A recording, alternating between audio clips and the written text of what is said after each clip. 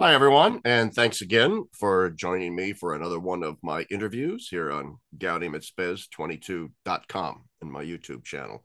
And just FYI to everyone that's been asking, I will post this as both a YouTube video and an audio file if people just want the audio file. And I'm going to be starting actually a podcast. That'll be up on Spotify and Apple and all those sorts of things. So this Excellent. interview also might eventually be up on those platforms. Everyone's been begging me, "Oh, your interviews are so good. But we want to listen to it on, Apple or Google or whatever." Yeah, Okay, so fine. It's on its excellent. way. I'm Good. going to be using Podbean or something like that. I don't know. I was re-listening to your interview with Cyril O'Regan yesterday, but I had to have it on YouTube while I was driving, so like I just let it play through my because I was like, Yeah, and that's the problem. That's what. Oh, yeah, and okay. So in case people don't know, I'm interviewing once again. I think for the third time, maybe even more. I don't yeah. know. I Father think Harrison Ayre. third time on here at least. You've been on my show a couple times I've been too, on your so show, and Father we'll get you back Harrison on there too. Ayre. Yeah, yeah. And for those who are listening, it's spelled Ayre, Father Harrison Ayre, who's a priest in Western Canada.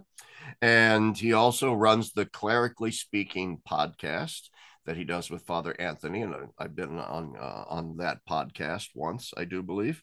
Twice Maybe actually, I think maybe twice. twice. Okay, Yeah, twice. yeah. I lose track. I lose I know. I track. lose track of And things too sometimes. it's a very, very popular podcast and called Clerically Speaking. And I encourage all of my viewers and listeners to go check it out because it's not only informative and fun, it's funny and it's great. So please go do that. But today, what a lot of people may not know is that Father Harrison is also doing a doctoral dissertation for his doctorate on the thought of Joseph Ratzinger, Cardinal Ratzinger, Pope Benedict Emeritus Pope Benedict XVI, and I'm on a bit of a move these days to air a lot of interviews with Ratzinger experts. Last week I did one with Dr. Roland Milare and his excellent book on Ratzinger, and in a week or so I'm going to be interviewing Father Vincent Twomey, Oh, who excellent. yeah, knew Ratzinger Yeah. and knows a lot about Ratzinger's politics and so forth as well. So that'll be coming up. So stay tuned. But I'll have today, to get you in touch with Dr. Andrew Kaethler too in Vancouver, who did his thesis on Ratzinger and Schmemann. ooh, that could be very interesting. I'll have to get you in Okay, touch. Yeah. so we're going to have a whole Ratzinger theme here over the next couple of months. So that's great because I think he's a thinker who needs to be unpacked even more Hmm. than what he is. Now, Father Harrison sent me a long email a couple of weeks ago.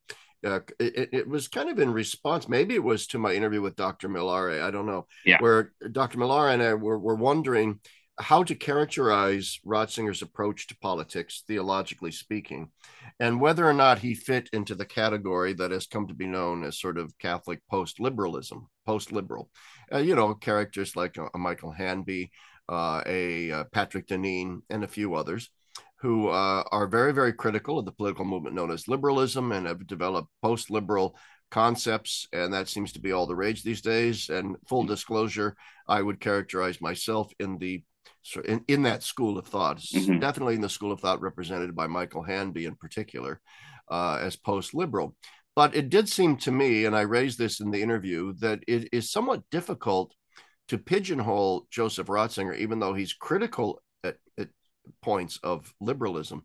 It's not exactly accurate to describe him as a post-liberal. Right. And you wrote a long email in response to me, and so perhaps let's just begin by you stating why you think it is true that it's a bit not necessarily wrong, but it's simplistic to simply lump Ratzinger in with the post-liberal movement. It's just simplistic to lump Ratzinger. Period.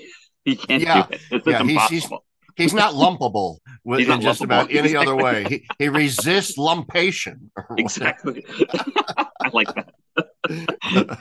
I mean, it's one of the frustrating things sometimes of trying to even like write on him because he writes on so many different things, and so but he because I've been reflecting on this lately how because of his ecclesial career, his ability to develop more systematic works got kind of interrupted essentially. Like eschatology is kind of his last big work, and then I mean Jesus of Yeah, Nazareth is kind of his pet project he wanted to do over the years, but the rest of these things that he wanted to work on just never really got a chance to happen. So yeah, with and I would say that his discussion around the relationship between liberalism and democracy kind of comes out in, I would call it like, I've been kind of periodizing Ratzinger into kind of three distinct periods right now. It's a more of a thematic periodization than anything else, where, and in that sense, like he puts more emphasis. Again, he never neglects the rest of the questions, but in the Right. night from his early theological career of seminary formation up until about 1968, he's dealing with the question of existentialism is actually the big one for him right there. And then 1968 is a turning point, not to becoming a conservative, but the question changes. He sees existentialism as um, defeated. Essentially, it couldn't grab hold, and the student revolts of 1968, is proof that it couldn't grab hold, and that Marxism became the dominant idea that he then starts to deal with in this period. Yeah. And then, Stop and there. then, Stop there yeah, 1 second. You mentioned the student revolt in 1968. Some of the yeah, viewers, listeners may not know exactly to what that is in reference. So very briefly, and I don't mean to interrupt you and lose your train of thought, but very right. briefly describe what that student revolt involved. It was just, I mean, well, it's interesting because he actually doesn't. He speaks about it as an event, but he doesn't really go much into the details. He Right. he talks about how students were. He's dealing more with the spiritual question, like what they were unhappy with. They found the post-war construction of Europe and Germany as dissatisfactory. Like it wasn't meet. It wasn't doing what they were trying to do, and that and it's and the materialistic, the material goods of the time were actually quite good. I think the employment rate in Germany is like 0.9% unemployment rate at the time. Yeah. So Yeah. there are jobs everywhere. Everyone's working. Like things are looking. It seems like for the first time, there's things are looking good. But the revolt. I mean, France, it got into quite a lot of violence. Obviously, in Yeah. Germany, there was just a lot of student revolts, protests, yelling in classrooms, like a real violent. Like there was like I would call it like an intellectual violence. If you to try and bring a kind of Marxist vision to things at this time. It kind of fails. It's like I call it like a half failure. It doesn't grab hold politically, obviously, but it does grab hold culturally and spiritually, Yeah. Okay. right? And he kind of talks about this actually in his letter as Pope Emeritus on the sex abuse crisis, right? He Yeah. talks about how there was a real revolution of thought around sex and so on and so forth around this period too. And it really brought a real change. Like it was a really quickened cultural change and shift that Yeah. was totally foreign to what they knew before. Yeah. Okay. Go back to then your Yeah. train of thought, and Yeah. existentialism had failed and so on. Great. Go on. So then 1989 happens, the fall of the Eastern Bloc, and Russian communism fails, and the communist state falls apart. And so it's in this period, as head of the Congregation for Doctrine of Faith, that he begins to deal with the question of democracy more particularly. And it's really in this period that the question about what is Europe really emerges in his thought. And so his political thought, qua political thought, I think comes to its greatest maturation and its greatest intensity in the post 1989 period. Um, I think part of this is due to his position. He thinks Europe has something distinctive to offer.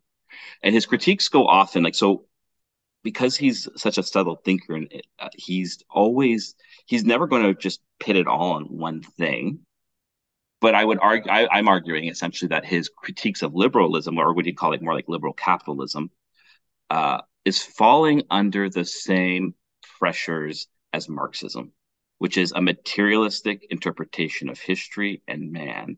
Why? Because he's criticizing, more particularly, at least in terms of Europe, and Europe unification. And he's not against European unification, by the way. He was actually very pro it in its initial forms because of its Christian roots. It was actually trying to bring about a Christian informed democracy again. But there's a large fear in Europe around religion in general because of like they're still fearful of the 17th century essentially and the wars of religion. It's like an Yeah. existential threat that hangs over their head to this day. But he's really fighting against a what he calls like a materialistic vision of man and culture and society. So Europe he sees the European model of shaping history around economics. And that's his attacking point constantly. It's Right. actually in this period that he speaks somewhat positively of the American experiment, actually. Interestingly, Okay. not tout court, but more in its in its origins. He loves to quote de Tocqueville in this time about why is the American experience seeming to work? Well, they have a unified Christian vision of morality, which is the underpinning, the cultural underpinning that allows democracy to thrive.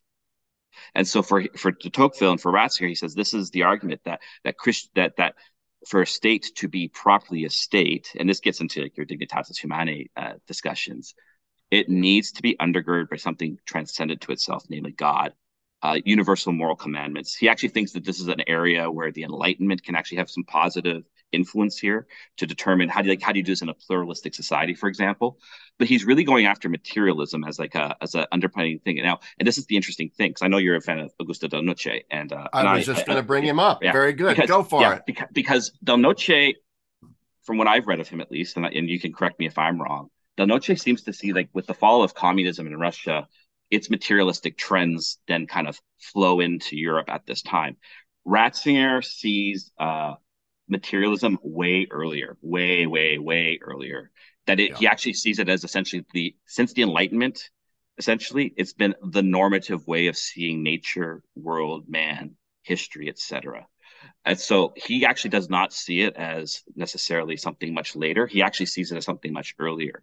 And so the forces of history itself have been strongly moved by materialistic ideologies in one form or another. So he's going after. So his thing with liberalism itself is he's saying not that he actually thinks democracy can be a good thing.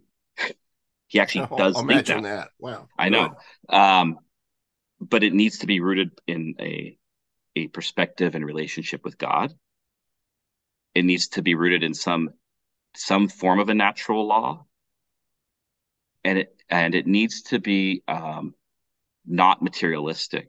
And this is where I think his apologetic, if you will, I think is its strongest because, and he does this. His forward to Introduction to Christianity in the 2000 edition is it's a masterpiece. Like it's a masterpiece. Yeah. And this is where he goes into these ideas a lot. He sees the failure of Marxism as a failure to account for man's spirit. Right. And that its fall is actually kind of proof of the fact of its almost bloodless fall. It wasn't through war or anything else. It was through man's encounter under persecution with his own freedom and his ability to withstand in suffering for a greater good. He's going after Europe, for example, then with its notions of liberalism and its liberal capitalism as as falling for the same error of materialism that Russian Marxism did. And he's saying, yeah, so he sees it really actually what he's trying to say to Europe is saying, European Union, fine.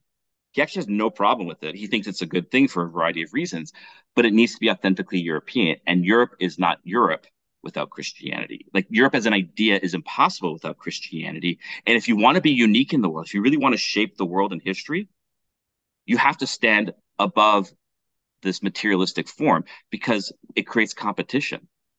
And there are greater economic forces than Europe out there that can gain kind of greater hold of things. It can suffocate Europe. What makes Europe distinctive as a shaper of the world is its Christianity. And that is why he keeps on like harping at them saying, don't fall for the same error as Marxism.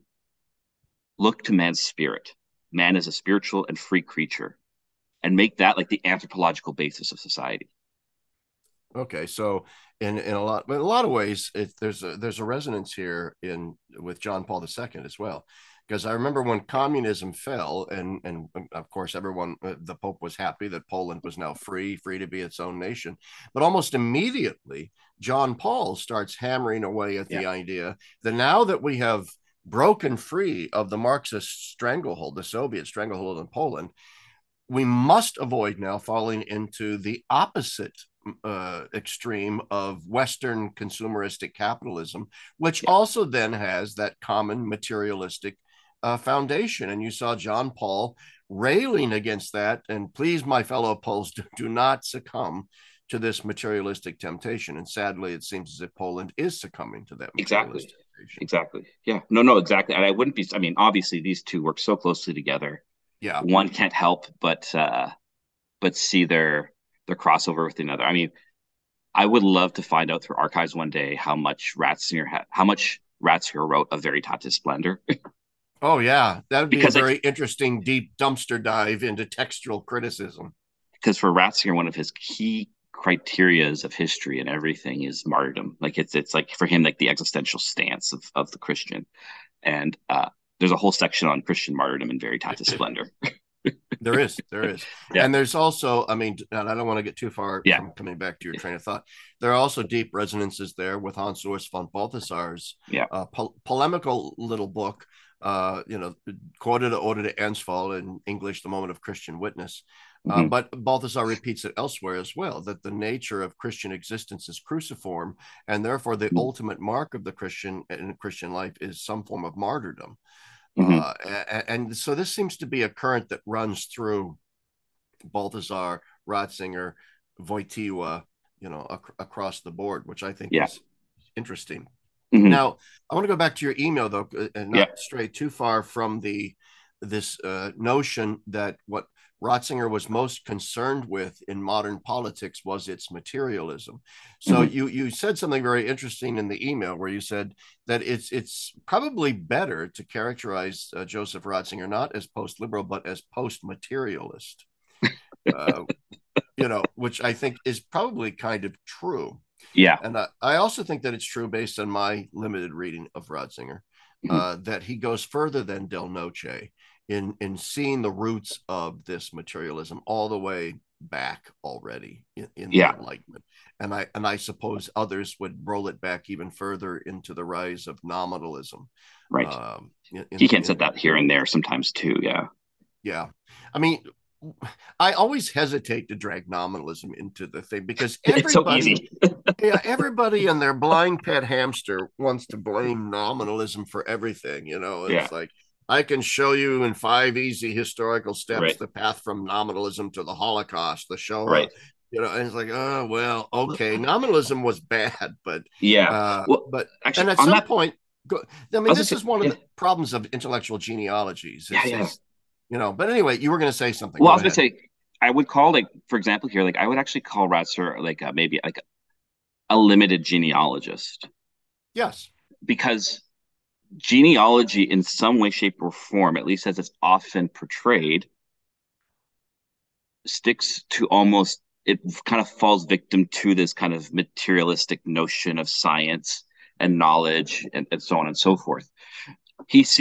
But like he is not denying material conditions. Like that's the other thing. He's also not being like Hegelian here either, by the way. Like he is not denying our Yeah. embodiedness or any way, shape, or form. He's German. He tends to love to speak in these grand summative words that can seem abstract and therefore disembodied, but he is by no way, shape, or form antibody or anti material, or even noticing how the material that there are he's always saying like Marx is right about material conditions. He's just wrong that he thinks that we don't have a freedom to rise above it. Yeah. Right. So Yeah. he has no problem with this. And I think that's his great genius in some ways. He's always willing to put like to great pains and probably to some annoyance to a lot of people. He will always find some form of good in whoever he's engaging with. Yeah. Yeah. Always. I think that's He, true. it's a mark of his intellectual charity, and you see that actually in practice when he was head of the CDF. You hear him pulling people in the office, and he's bending over backwards to keep them in communion with the church, and reads them with such a generosity. They say, you went to the office, you felt like he read you, he understood Yeah. you, which is Hey, such a yeah, yeah. just Father Harrison, I think you need to stay closer to your Oh, sorry, microphone. Yeah, sorry, because as yeah, soon as you back away, your voice gets a little tinny and gotcha. Okay, distant. sorry, So stay close. I have a But I tendency agree to with move a lot. that, Yes, yeah, and that's the thing here.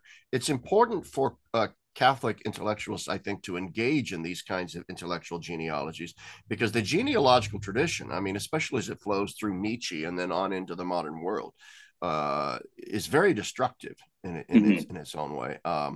And so we have to tease out of the intellectual genealogy a sort of a different pathway than what it Right. actually takes in the dialectic of a kind of materialist understanding of things. So, But so, so but I was, go I was ahead. going to say, yeah, I was going to say two things with this. So that is the I would call him like limited genealogists. I mean this by like, and I think this fits into his like larger vision of history as it works and unfolds. He is he recognizes that, but for him, it's actually like it's not a geneal, it's not a he is not a material genealogist in any way, shape, or form. I call it like there is a logic to history, but it's the logic of freedom and person. And Yeah, so for him, yeah, these yeah, events matter because they mediate something real that we're still acting out of today. When I say that word reason today, it is heard very differently than a medieval would hear it. Why? Because of real historical events and how I receive as a human being forms me in a new way. And we need to be yeah, aware of that. And that's vital and important. And that there are still, like, so when he's talking about the past, he's not talking about it as a relic to show, well, we actually have to kind of, for him, genealogy in its best sense is always something mediatory about today. He's always like the past is actually being mediated today through like yeah. that like, so for him the French Revolution is a big event. It's a foundational event. For him it is the event the church has been trying to wrestle with for the last 2 centuries. If there's anything he is post of besides like materialism as like an intellectual idea in terms of politics, he is definitely post French Revolution 100%. He says that this is why Vatican II was called, actually, was to deal with Yeah. the French Revolution. uh but So yeah. go ahead. Go ahead. um yeah, so I but just like with this notion of history, then that it's not just like a scientific investigation of the past, but that because it for him history mediates being, like this is his big thing really. Yeah. uh Yeah. and that you have to have them so well together. This investigation of the past is always at work in the present. And so when he's like talking about 1989, he's talking about it in such a way because it's really still experienced today.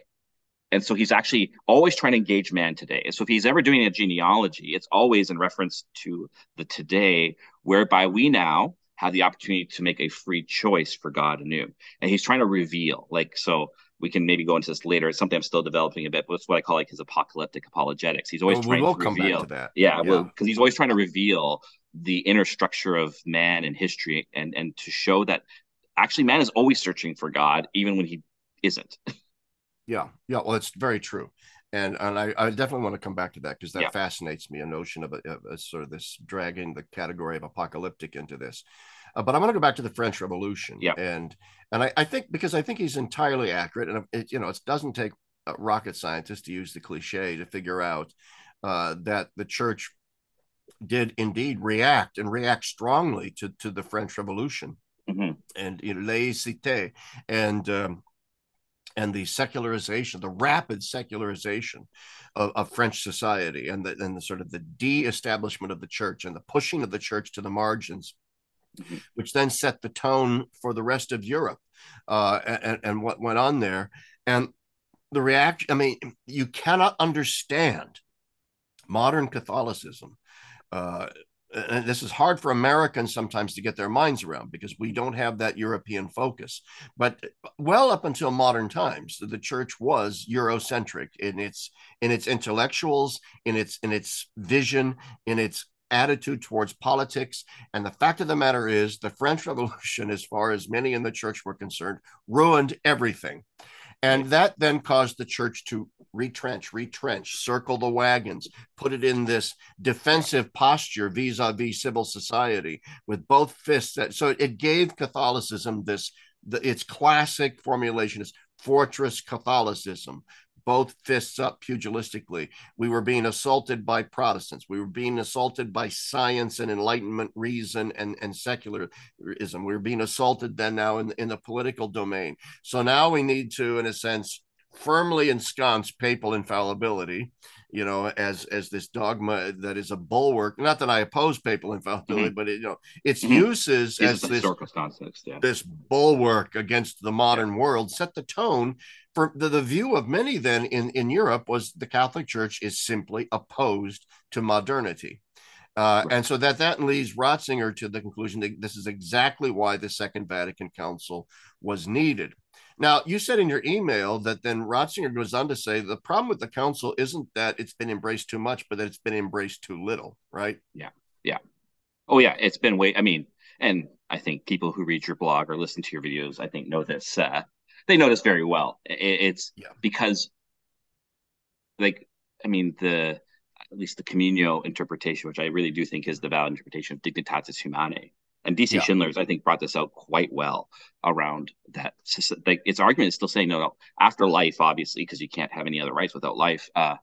Man's first right is religious, and not as yeah, like this. But the problem is, we actually in North America still read it through a Murrayist lens of a blank slate of freedom. yeah, But freedom in a Christian context is actually uh, it's in relationship with other persons and with God. So it's like got its horizontal and this vertical relationship, and it can't be freedom without choosing the good of both. And thus, to be free, to actually exercise religious freedom, is to exercise one's search for the truth, which is God, and that is the principle around which all society is to be oriented around and constructed around. That is a radical argument when you think about yeah. it, The but it's truth saying of that this God. can happen in a non-integralist fashion. And I think actually, I think Schindler has been just so good about this because he's kind of listened to the integralist critiques and says, actually, there is some truth here again. Like, there is something here, and we need to listen to that. But at the same time, that its problem is that it's actually not Christian enough. It's not, because it actually can allow for, it has to allow for a freedom to exercise itself historically, which means, like, yeah, it can be a society, if you want. Maybe this is a little too pie in the sky right now in our current climate of the world, but imagine a society that organized itself around the notion of religious freedom, and it saw that the Catholic vision of this was its best instantiation. A Hindu could actually probably be most a Hindu in a Catholic world, because it would Yeah, recognize the truth that's there, and it would say, just continue to be oriented to. It's not saying, like, it's not being value neutral. It's saying, no, no, we have the truth, we do, but the truth is lived out. There is a historicity to the truth, and it's being lived out and searched for. And so you have to leave a space for man to discover this truth. And if we're all oriented towards this truth, it can actually allow for a vibrant pluralism without imposition, but also without being value neutral. And I think for Ratzinger, that is actually, I think, a very vibrant vision. I think his arguments around the European Union is actually a big part of this. Um, I would then also say, then, for him, really, and it's not something I've been going into too much. I've just kind of dabbled in this a bit because my German is still pretty shoddy, so I depend on a lot of translation software to help me with it. But I've been dabbling in his doctoral thesis on Augustine, which I'm oh yeah, surprised come is to not this because you translated. mentioned it. Yeah, you mentioned in your email the So Augustinian roots of a yeah, lot of this. and I think a good English correlate to this is John Cavadini. I think he presents a Ratzingerian interpretation of the City of God. So for Ratzinger, there is a mutual independence for his reading of Augustine. There is a mutual interdependence between church and world. You can't Yes. have one without the other. The world, if you will, is kind of like the matter to the form of the church. You can't the church, like, even when I'm saying mass at my church here in Nanaimo, I'm in Nanaimo. I require secular builders to put up this, like, we the church absorbs, takes in, and without destroying, transforms and lifts it up to God, to the glory of God. That this is the Yes. Catholic way, but it's always intermingled. There's not this harsh dialectic, this harsh separation. That they actually are mutually indwelling, and that I think he does a very convincing job, as does Cavadini and others. That this is actually Augustine's vision. He's not trying to set up two opposing forces, and it's actually quite realistic, because he says, like, the church then is actually kind of fallen and is always going to be fallen because it's in a fallen world, but it has to be in the fallen world in order to enter into that world and lift it up. This is like the heart of Vatican II's notion of universal call to holiness, of its Yeah. vocation and dignity of the laity, of its missionary output.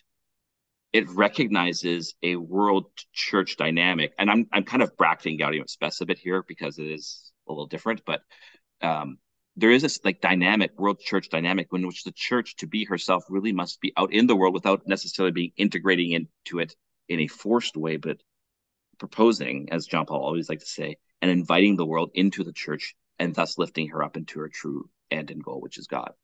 Yeah. It's interesting because there's an analogical sort of relationship there, and Yeah, it's first, it's not an equivocal relationship, it's analogical. And David right. C. Schindler, in his book The Politics of the Real, brings this out very, very clearly. Where, I don't know what Ratzinger would think of this. I'm assuming he would agree. Where Schindler points out, that there are those who would say, well, the reason why we need religious freedom is because the state has no competence in matters of religion, and it Right. should therefore just stay out of matters of religion. That's a kind of Murray-esque sort of approach to things here. This Yeah. separation, that's the American model, separation of church and state, because religion is not in the competency of the state. Now, that's Schindler, David C. Schindler, the younger, because the elder just Yeah. passed away. I want to make that distinction clear. Points out that this is actually a kind of modernist understanding of Yeah. things, because the fact of the matter is, the spiritual concerns are the concern of the state, and to a certain extent, the state does have to have a certain competency in spiritual matters that the Hmm. church then has to, in a sense, either correct or ratify or pay attention to or Hmm. whatever. But to say that the state has no competency in matters of religion is therefore to then sequester religion in an altogether different ontological plane of existence that has Hmm. really no purchase on the civil and social sphere. And so, as Schindler points out, both church and state have spiritual concerns, but they're Hmm. analogically related. And Yeah. insofar as the church's focus on matters spiritual is different from the state's focus on matters spiritual, Right. which is why the two need to cooperate. Now, of course, all hard and I think I'm going to get back to the Ratzinger and what his views are on liberalism, and why it might be in some ways a good thing, because all hard integralisms uh, so far have crashed and burned Hmm. on the altar of intolerance, on the Hmm. altar of repression and Hmm. oppression, on the altar of church and state collusion at the highest levels of power, in order to give the church social privileges, material privileges, ideological privileges, and all those Hmm. things. And this is one of the reasons why hard integralism, has such a bad name, and has led to the notion that they should just be completely separated from each other. So liberalism comes in and says, "Yet we're not going to have these church and state relationships. Religion is thus going to be privatized in this Hmm. zone of subjectivity." So obviously, that's a thumbnail caricature of liberalism, but I Right. think there's a great deal of truth in it. What then does Ratzinger see as the strengths and the weaknesses of liberalism, as So, it has just concretely historically manifested itself, not necessarily in theory, but yeah. just as hard integralisms have crashed and burned, has Yeah. not liberalism crashed and burned based on certain defects and faults? So, what is Ratzinger's concrete analysis of liberalism? So, two things there. First, this is more general, and it's not necessarily Ratzinger, is that Murray-esque, or just that the liberal notion of religious freedom, as kind of Murray likes to tout, is itself a victim of a nature grace separation. Yes. It was not possible, and it's not even a possible proposal without Christianity itself, because of the Christian notion of the world, and the world as having its own dominant sphere is only possible because of Christianity itself. Like we do not realize how indebted the West is to Christianity still, and the reason it's going off kilter is because it refuses to. It's been twisted off Yeah. and taken apart from its roots, and I think this is something generally Ratzinger would argue. Um, when it comes to liberals, and actually one thing your question already proposes in my head that I definitely need to look into more is how does he distinguish between liberalism and democracy? Good point. Because I think he would make a distinction. And maybe in that sense, if you were to make a separation of those two, I think he would then you could maybe more easily label him post-liberal. Um, but that they shouldn't, I think he might see them differently. The reason being, he speaks very positively of the German democratic experience of the 1950s, the post-war German democratic experience. He saw it as a very hopeful time. And this is the other thing, like people have to realize, like the hopefulness, like I'm really realizing how hopeful the world was in the 50s and early Yes. 60s, because wait, we can live together and not kill each other. Yeah. So Yeah. it helps you like understand And a bit more why they're a bit more optimistic. And even he did. His pessimism does start to come out in the mid 60s. his or at least his more critical turn. And if there's a turn, it's that. But his theology is always the same. But he really speaks fondly of the German experiment and how rooted, like how it was to be under God and how it's to be under Christian principles of morality. I think in that concrete experience, he would say, this is what Schindler's arguing for, essentially. The state Yeah. recognizes itself that it has to be limited because we've Yes. seen what happens when the state becomes totalitarian, when it becomes the all. It leads to absolute destruction and death. So we have to recognize there are limits to the state. Stop right there. And that those limits are actually natural Yes. limits in the sense of flowing out of other organic communities within society that are not the state, that have legitimacy in their own. In other words, arguing against the notion that whatever limitations the state has are self-imposed by the state, Right. which then is just a backhanded way of reasserting the total hegemony and totalitarianism of the state, however Right. self-limiting that might be. So go ahead. Exactly. Yeah, yeah, exactly. And what is really fascinating, I can't remember which book it was in. Um, it gets confusing sometimes because God bless them, but Ignatius Press, when they've released a lot of his Europe books, and sometimes they cross publish different articles in the same article in like two or three books. Sometimes just like Yeah. where is it? Which one is it? Anyways, but he has this really interesting argument that, and Christianity has actually proven itself in one way in its moral teaching. So for all our hatred of moralism and everything, even in the church, like moralism for its own sake can be destructive when it's disrooted from Christ. He says, or derooted from Christ. He actually argues that the Ten Commandments have proven themselves essential to proper living in the world, and that this is a contribution that both Israel and Christianity actually really the state is really required if it wants to actually flourish. The state is required to order itself around this because it's proven itself, regardless of the sinfulness of members. These things have not only proven to be consistent, but of real enduring value. And this is kind of recognized as true in liberal democracies today. We still a lot of these things that we talk about, even the notion of rights, everything. Uh, we still talk about dignity, although it gets often twisted. These are Yeah. only possible because of Christianity, because they've proven themselves true. But for him, he says you can't at the same time. And this is where I think he would distance himself from certain natural law theorists. When we talk about the Christian moral tradition, it has to be Christian. It has to be Christ rooted. It has to be a recognition of who Christ is Yeah. and what he Yeah. believes himself and what we Uh, proclaim him to be. Otherwise that moral teaching falls apart. You can't have dignity without Christ, essentially. It's impossible. yeah, Yeah. this is one of my bugaboos, and it's been a bugaboo of mine for a long time. The limitations of natural law theory, Mm-hmm. because when you look carefully at it, natural law theory makes no sense absent some notion of God.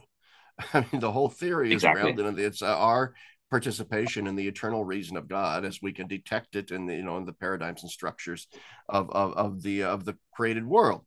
And so and secularists can also see those same patterns.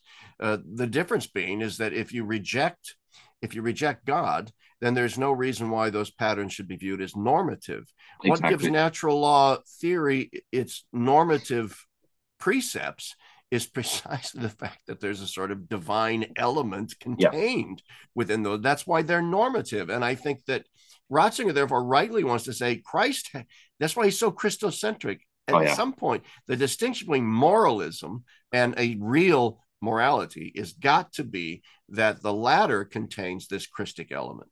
And this is why like, he does some analysis around this because he says it's interesting the Enlightenment never really questioned the Christian moral tradition. Why? Right. Why? Because it presumed still, in different forms, obviously, God is creator. Yes. So for him, like he goes on a real bender in the 80s on the theology of creation. And, like he really is trying to develop it. He gives a lecture. I got a sneak peek at the English translation of a book that's coming out this next year in Ignatius Press, 1985, the Gottes Project, the God Project, the Divine Project, Oh, six lectures. I have that. actually, Oh, nice, because nice. I think I was asked to blurb it or something. Oh, But nice. anyway, go ahead. I was helping the translator out with some things, and so as I was reading this, I'm like, it's very similar to his In the Beginning. There's a lot of similar themes there, and he's fighting materialism again, right? But he's saying that if you don't have a notion that God is creator, you really in the end actually have no morality. You only have materialism. There is Right, like right, this is right. this is the logic of an uncreated world, and so he really goes after evolutionism as a logic, not against evolution. He has no problem with it as a theory or as a scientific principle or anything like that. But when it becomes the determiner of life, again, so it's another form of his attacks on materialism. You just can't. If this is the case, like it becomes irrational even be talking about this stuff because what's the point? There is no meaning. There is no end. You cannot. All these things we're Yeah, searching yeah, for image. yeah, Like I was reading some bits of Anne Carpenter's Theopoetics on Balthazar today, and Balthazar makes a similar argument in Apocalypse, the Deutschen Seele, yeah. Apocalypse of the German Soul, The right? German Where soul. where yeah, where that the German move of an openness to transcendence he wants to affirm. But what he wants to not affirm, and this is in the school of Blondel, Dulabac, all these guys too, is that end can be achieved, that transcendence desire can be achieved within the immanent realm. And that's the Yeah, problem. And yeah. Ratzier's essentially making the same critique, except Okay. he's going after evolutionism here, right? So you remove God as creator, you have no moral foundation. You can't have a natural law theory. You can't actually even have a commonality discourse. I think this is where you're seeing the crumbling. So for him, like getting back to your earlier question about some of his where he would stand today, and it is interesting. Like it's hard to say because he's such a historical thinker in terms of like large historical events. He's kind of gone silent for so long. It's hard to think. It's hard for me to put words in his mouth. But I would think that he would say something to the effect of, "See, I told you this is the problem of materialism and democracies and in any civil society. We cannot be living this way. We actually have to rediscover man's spiritual character, and um, and until the state does that, things are going to go more and more awry, and it's going to become more and more totalitarian. So, for example, like democracy, he does have one of his beefs with democracy is when it's so I think this is where he'd make a distinction between maybe liberal and democratic. A liberal notion of democracy tends to just always put the value of truth on the majority. Yes. For him, you can't do that. Again, that's why he saw the initial part of the American project so as such a value because it actually tried to do this. But what's happening in America now, it's moved away. So is that a problem of democracy? Is that a problem of liberalism? Or is it a bit of a problem of both? I am honestly not sure what he would say there. I think he would go more after liberalism personally, because I think he essentially would say there's actually like he actually speaks positively, and I can't remember where I can't remember exactly what he says, but he speaks very positively of the notion of democratic socialism. Uh, Akin to Blondel does something similar, actually, right? This notion, these communal ways of approaching democracy, whereby we actually have to hold up certain norms to govern society. But for him, again, in the end, it has to be rooted in God. Oh, absolutely. And but this all of this, I mean, John Paul talked about the eclipse of God. I think Ratzinger used similar language about the eclipse of God. And in some ways, it means the not just that people don't believe in God, but sort of the complete nullification of the importance in the question Right. at its root. That God is simply nullified as a meaningful even question Right. or provocation. But anyway, all of this sort of leads to just a very basic fundamental question that I have for you. In Ratzinger's view, maybe you can't answer this, maybe there is no answer. What is the essence of liberalism? And we've been talking, maybe we should have asked this question at the very Yeah. beginning. Yeah. Uh, I mean, we've been throwing the word around liberalism as this sort Right. of easy shorthand for a set of political arrangements and ideologies that we all sort of instinctively know because we live within. But what does Ratzinger, the thinker, identify as the core essence of the liberal vision of our political arrangement? I think for him, and I think this would actually fall into a critique of it, is that it is an attempt ultimately, when I was studying Balthazar there a bit ago, um, to find our transcendent end imminently. That Yes. this is I think so for him again, that's where his materialistic critique essentially comes out. Uh, you're trying to find Yes. this totalizing thing within something that can't be total. And so I think for him that is the big error. And so why does Europe keep on focusing on the French Revolution? Because it was such a historically violent event in some ways that really instantiated this idea of us trying to find our end within ourselves. So like understanding this has helped me understand Blondel a lot more, why he goes the way he does. And this is the fun part of Ratzinger, Balthazar, Dulubac on this. They don't uh, they don't shy away from immanentism. They don't shy away from what? Immanentism. Oh, immanentism. They're not Yeah. afraid of it. They're not afraid of it. Why? Because the canonic notion of truth they have. Yes. You can enter into something. The truth can enter into something without being overwhelmed by it. Because if it's true, it cannot be destroyed. This is so key. To me, this is so key. This is the heart. I'm tempted to say you have spoken well, Grasshopper, because it tweaks all of my confirmation biases, because that is just that's all my hobby horses right there. That Yeah, the essence of liberalism is, in a sense, the supplanting of the transcendent with the immanent as our yeah, final end, yeah, and the attempt to view human life purely and simply through the lens of the immanent domain, the immanent realm, which is, I think, an even more radical point of view than simply materialism. I mean, its right. ideological grounding is in materialism, Yes, but then it goes another step.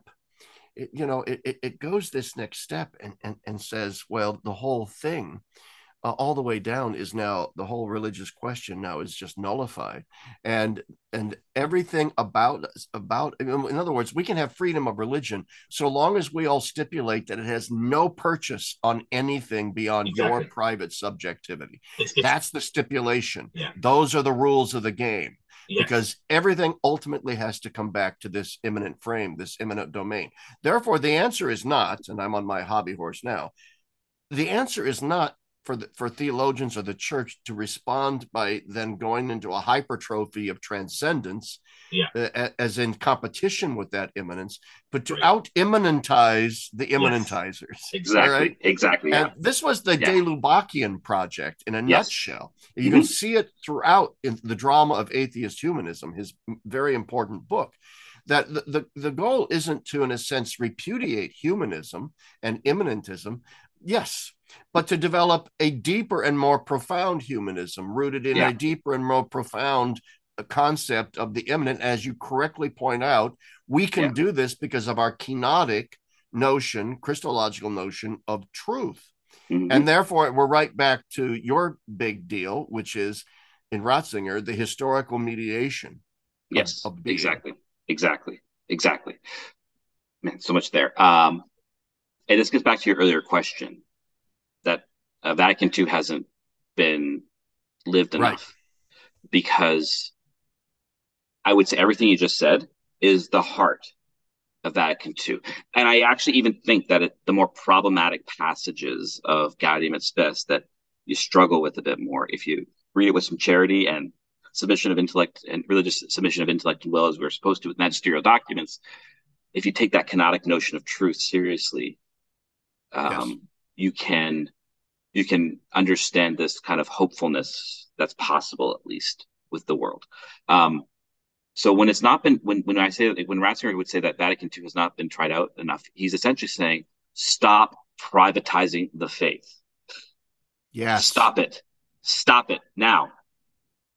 This you're buying in to the very thing that's destroying you. And you're going to find, and so what happens is we find all these secondary problems that we think are the real problem. It's the form of the mass. It's the wokeism of the world. It's this. It's that. It's like, and those are Sure. all problems, and but they're not properly rooted in the fundamental problem. We are historically conditioned in a way around this immanent frame. And this is where Ratzinger's kind of apologetics takes its turn. Like you're saying, uh, like when I did my master's on Blondel, I said essentially what you just said, that for him the problem with immanentism is that it's not immanent enough, Precisely. And right? therefore loses its true immanence. Exactly, and that's kind of what he And ends proves. up in a kind of Archimedean rationalism, strangely. Exactly, and that's his proof essentially with l'action. The thing you desire is outside yourself, and it's why everyone hated him so much, because he actually showed them how naive they were as philosophers for thinking that they could figure out the problem. So obviously Hegel is a big player in all this, and I think this is why he's so vital to be taken seriously. He's not someone I've read much, but I'm understanding more and more why he's so important to engage with, because really his spirit, if you will, continues to It's live this everywhere. everywhere. It's everywhere. And Um, ressourcement thinkers have been wrongly vilified as closeted Hegelians simply right. because they do take him seriously. But Exactly. they're transforming him from within. They're gutting him from within in order to show where his imminent path leads Exactly. to all kinds of and I'm interrupting, but Yeah. it's very instructive to me. And I was reading this somewhere. When you get hyper immanentists like a Jacob Bohm, in the German tradition, in the tradition of idealism, and you get this hyper immanentism, which almost always, if it doesn't have a proper Christological Chalcedonian sort of notion of the analogical relationship between the divine and the human, nature and grace, if it doesn't have that, if everything just gets collapsed into this immanent frame, even if it's cast in a spiritual term, it always eventuates in a kind of rationalism. Yeah. It always eventuates in a kind of totalitarianism. It's a Yes. strange internal logic that once you lose that proper God world relationship in your notion of the immanent, a secularized immanentism inevitably is destructive. Yes. Um, Sorry, my brain, ADHD sometimes means I have 20 ideas hitting my brain at once. I don't know how to get them all in Well, I order. keep interrupting you, which No, is no, it's not okay. It's helping. okay. No, no, no, no. It's fine. It's good stuff. So okay, I'm going to just talk, and then it'll come together here. No, just go with it, brother. All Go right. with it. Let So the immanent spirit flow through you. right, exactly. So when it gets back to Vatican II things, and I think actually, from what I recall reading it a while ago, Tracy Rowland, I think, is this kind of her argument around Vatican II and her culture in the Thomist tradition is that maybe the one error of the council, or at least maybe like a practical consideration that was not taken seriously, was the question of culture, the subjective Yes. receptivity of what it had to say. And I think if there is to be a critique of the council, it would probably be that, because we didn't take like, and in that sense, we were still actually acting out of that neo-Thomistic manualism around Yeah. objectivity, thinking that it's just going to be easily received. And in fact, the opposite was Yeah. proved, right? So I don't think, and I think so, and we can actually probably do some favors in discussing the council more. Where if there's going to be a critique, I think that is it. But it's not a critique of substance. It's a lacuna. Well, It's a it theological is. lacuna. It is, and there's another lacuna that flows from that, and I Okay. think it pertains to the Ratzingerian analysis of Vatican II, and it is this: Vatican II did not. Let back up a second. Vatican II, and I agree with you that the Ressourcement Communio schools sort of won the day at Vatican II, and a lot of Mm-hmm. people agree with that. And but Vatican II just sort of leaves that victory of the Ressourcement school to be Yeah. sort of gleaned out on your own. In other words, Vatican II implies a hermeneutic for its own interpretation, but it does not Right. provide us with explicit keys to its own hermeneutical appropriation. What is our project? And I would submit to you Yes. Yeah. Yeah. that Yeah. the Second Yeah. Vatican Council's project is the Ressourcement project, and it is this: it's ambitious as hell. It is the reinterrogation of the entirety of the tradition through a Christological, Christocentric focus Mm-hmm. and lens. Mm-hmm. And that is like, as I've said before, that's like a gambler going all in. Yep. And the council was taking a huge risk and saying, this is what we're doing. We are Yep. reinterpreting everything through this Christological reduction and this Christological lens. That is Mm-hmm. why I named my blog Gaudium et Spes 22, which is this Mm-hmm. key interpretive paragraph. It's Mm-hmm. the classic one. It's only in the light of the word made flesh that the mystery of man makes any sense. In other Hmm. words, you can't understand the world unless you understand the incarnation. And that's why Hmm. John Paul II quoted GS 22 in almost every single one of his major encyclicals, thus, in a sense, giving us his papal interpretation of what the hermeneutical interpretive key Yes. of the council is. Now, to get back then to Ratzinger, and then I'll let you talk since you're the This is guest. good. No, this is good. My one complaint sometimes is that you don't talk enough when you have guests on. So I'm grateful for this. Okay, now, yeah, well, that's because, well, anyway, I don't want to go to that. Anyways, so my thing would be this, and I think it's Ratzinger's as well. Immediately after the council, because the council did not provide us with its own hermeneutical key, it opened and it didn't adequately deal with a critique of the culture into which it was moving. Mhm. Immediately after the council, that door was kicked open wide by the Yeah. progressive wing of the church that simply wanted to interpret aggiornamento and the opening of the church to the world as a blessing and a baptizing of that very same culture Yes. that we should have been critiquing or at least engaging constructively in Yeah. order to do this De Lubacian humanist project of some Hmm. kind. And I think this is Ratzinger's analysis as well. We have not yet even begun to scratch the surface of the radicalness of what the Hmm. council was actually proposing Christologically for us to Right. do. And you are right. This is where the universal cult to holiness comes in as well. Now we have a papacy that is, in a sense, I don't know what it's doing because it doesn't seem to be focused on that project at all anymore, which is, I think, only adding to this massive confusion and red pilling the rad trads into just rejecting the council entirely. And I think Ratzinger, therefore, is entirely right to sort of like, Dios mio. The thing is, it hasn't been tried and found wanting. It has barely been tried at all. Right. So three things with that, I think. One is this is not due to any research. This is just due to me being a pastor and knowing things on the ground. Yeah. Uh, and it's hard to do a thesis while you're a pastor, but also I'm really glad I'm doing it because it keeps you grounded. Um, I think that actually is also part of the error of the council in terms of who are the theologians. Well, none.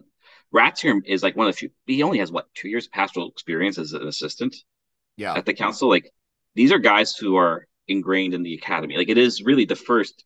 I mean, outside of the first at seven, after the schism, this is like the first really concretely theological council. Like probably one of the Oh, it most is. theologically in-depth councils ever, written by theologians, really, truly. And I'm really For grateful for it. theologians, And by theologians, for other so theologians. that's your first problem. So they didn't set up an interpretive. Um, they didn't. No. Yeah, they set up no hermeneutic afterwards, which then and then how does Rome deal with it? Well, it deals with it according to the same culture. It's dealt with everything, including the initial stages of implementing the council, which kind of got kiboshed, thanks be to God, bureaucratically. So you have a bureaucratic implementation of the council, which is just presuming it's all going to be received appropriately. Like we hear constantly all these stories about Paul VI scratching his head, what's going on with the church. And like, listen, I don't know if I can blame anybody for this per se.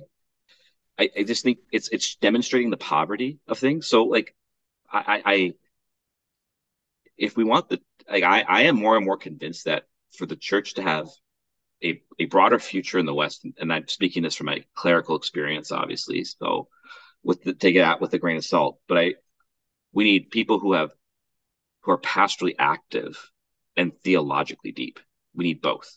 Yes. Because what it Yes. does is the pastoral activity keeps me grounded in hearing what people's problems are. Like I can, it's funny every time you hear a confession, like, well, that's the problem of history ontology. At least that's what I'm thinking. But I obviously don't say that, right? I see the problem and I see the concrete expression of it, and so if a council were to happen today, I'd be saying, well, yeah, this is the reality that's happening, and I think that's still a problem today. I don't think hierarchically there's enough listening happening actually, even though we like to think we are. I think there's listening, but I think it's very one-sided.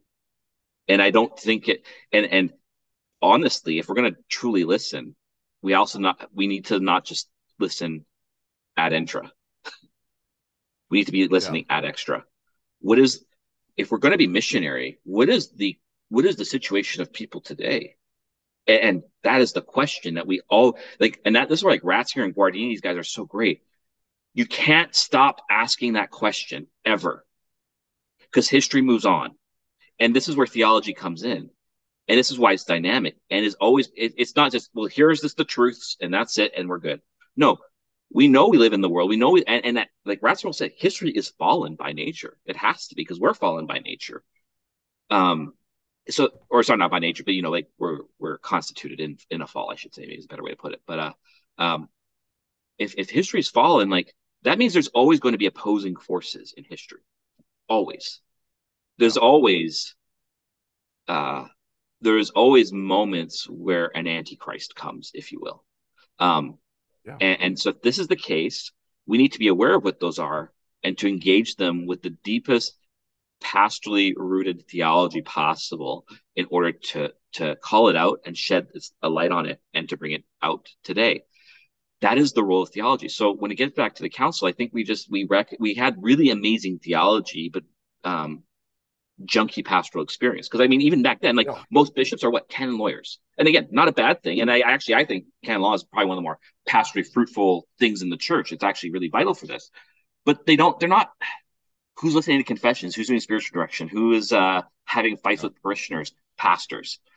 And I think this is what Yeah. we need to be taking seriously more if we actually want to start implementing the council, because kind of going with what you're saying is the way I've always kind of, you're right, Christologically rooted. And for me, it's that it's trying, actually is trying to develop a culture that takes the world seriously, rooted in a sacramental ontology. Yeah. This is it. And if you Yeah. have that, you have everything.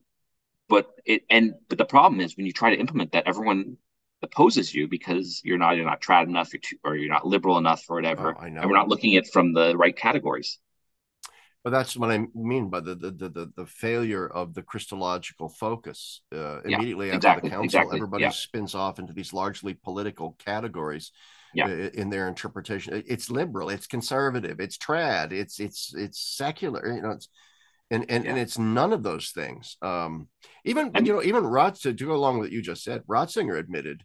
I don't know where or when. I just remember reading it yeah, as a quote from him saying that he thinks that the council, which was really a council of theologians for theologians, like I yeah, said, it was a theologians' council, yeah, which is why it must be properly interpreted through whatever the dominant theology was. But anyway, I'll come back to that.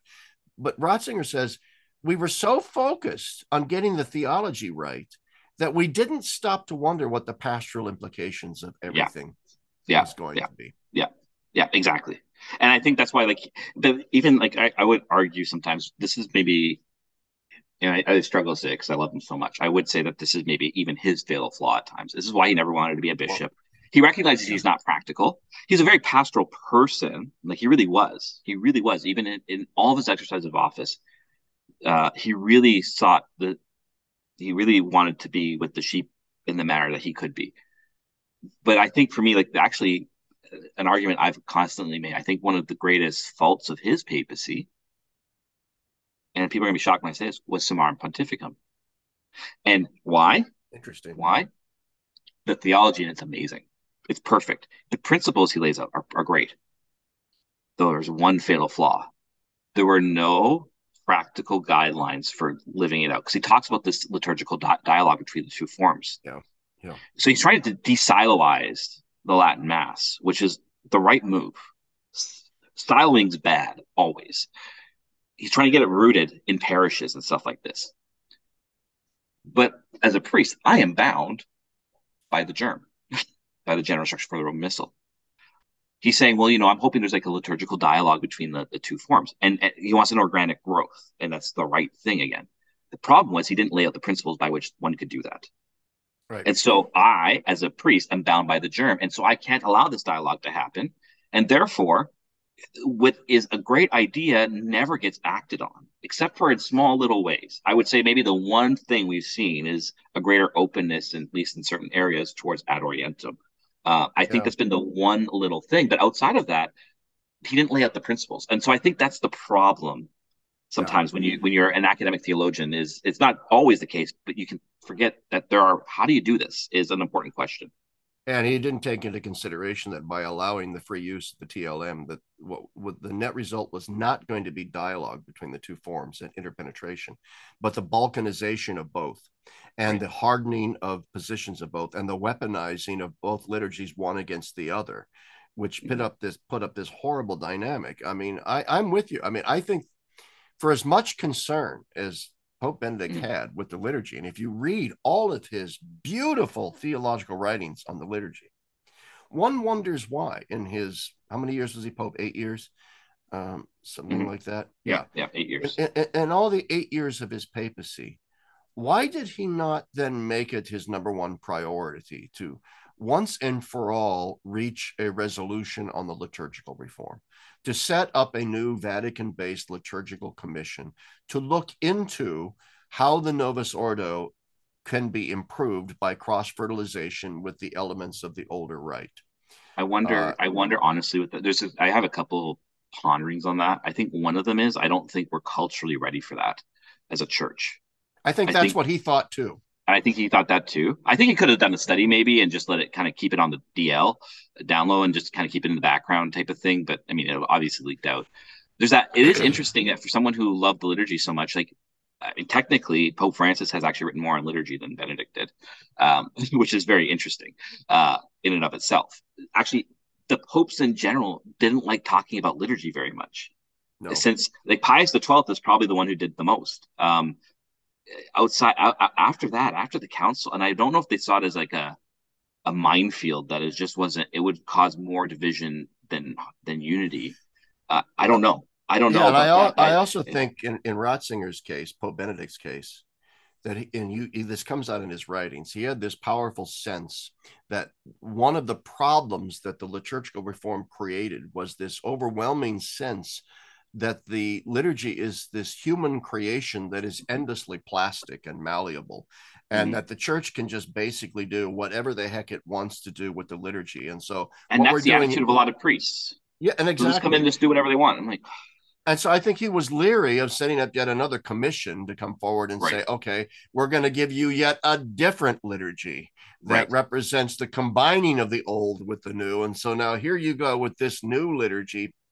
And I just thought, I think that he thought that would simply double down on this idea, which that, the liturgy is something it's our playpen that we can do what we. So Yeah, you're right. I think he wanted through Summorum for an organic yeah. development And let it on its last own for a steam to long emerge. time. But what And he I mean, didn't, yeah. go ahead. I was just gonna say though too. I think this is part of the for whatever reason implementation has collapsed into council, and they're not the same thing. And I find that problematic because what happens then is why can't we have, if we really love the truth and we really love the church and we really love Christ, why can't we have an object, like you're saying, why is it so verboten to have a real critical analysis of the implementation? Yeah. Why? And not Yeah.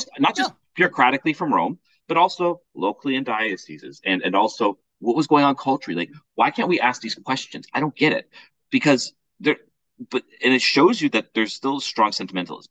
I think part of it is there's a lot of wounds from what the church was because this is the other thing. People keep on forgetting this. Things were not rosy in the 1950s as much as No, they were not. if That's they why it were the collapsed so church quickly. exactly if they were this would not have collapsed that there were already growing issues and this is what the council saw again right like it saw these issues Yeah. we're not rooted sacramentally and at all and we need to reroot ourselves as this so and we have to take modernity seriously it's not going away we can't privatize this anymore so how do we live Yeah. this in the contemporary context here's the ideas here's the way we're going to build this culture but we have to actually do that. And so I think theologically in the church today, I think this is where Ratzinger would say we have to be thinking about those questions. What are ways for the council to be implemented? I think, and how do you preach this? And that means you also have to understand what are the mindsets of Catholics coming through the doors? Because most of them think things are privatized. Most of them act out Yes. of this. This is the but you have I think this is where the movements could actually be a great counterpoint to this like for me in many ways the way I think about how I run my parish is I want to be a pastor to it, as if it were a movement unto itself without it having to be any particular movement. Yeah. But you talk about pastoral. Yeah. The liturgy is where the rubber meets the road. That Yes. is 99% of what Catholics know about their faith is their Mm-hmm. 1 hour on Sunday and their encounter with the Yes. liturgy. And the Yes. fact of the matter is, the Novus Ordo was imposed from above. I mean, in a Yes. very haphazard fashion. My Yep. goodness, Louis Bouillet in his memoirs talks about how he was Mm-hmm. notified that he had 2 hours to write Eucharistic prayer too, which he did on a notepad at some restaurant in a piazza in Rome, and then quickly scuttled up to the Vatican and said, here's Eucharistic prayer number 2. And this is no way to reform the liturgy, which is I why know. Bouillet himself became bitter about this. And the Yeah. fact of the matter is, this is a festering wound in the church. Yeah. We can say, well, we don't want to treat the liturgy as this fungible, changeable, endlessly Right. plastic thing. Hey, newsflash, we already view it that way. The Yeah. church already guaranteed that we're going to view it that way, when in the 1970s, it just threw this new liturgy at us. Then along comes Summorum and says, oh, by the way, that liturgy you weren't allowed to say before, now you can say that one too. And by the way, now we've got these Anglican ordinariate liturgies, so there's that too. And so all of a sudden now there's this overwhelming sense of liturgical confusion.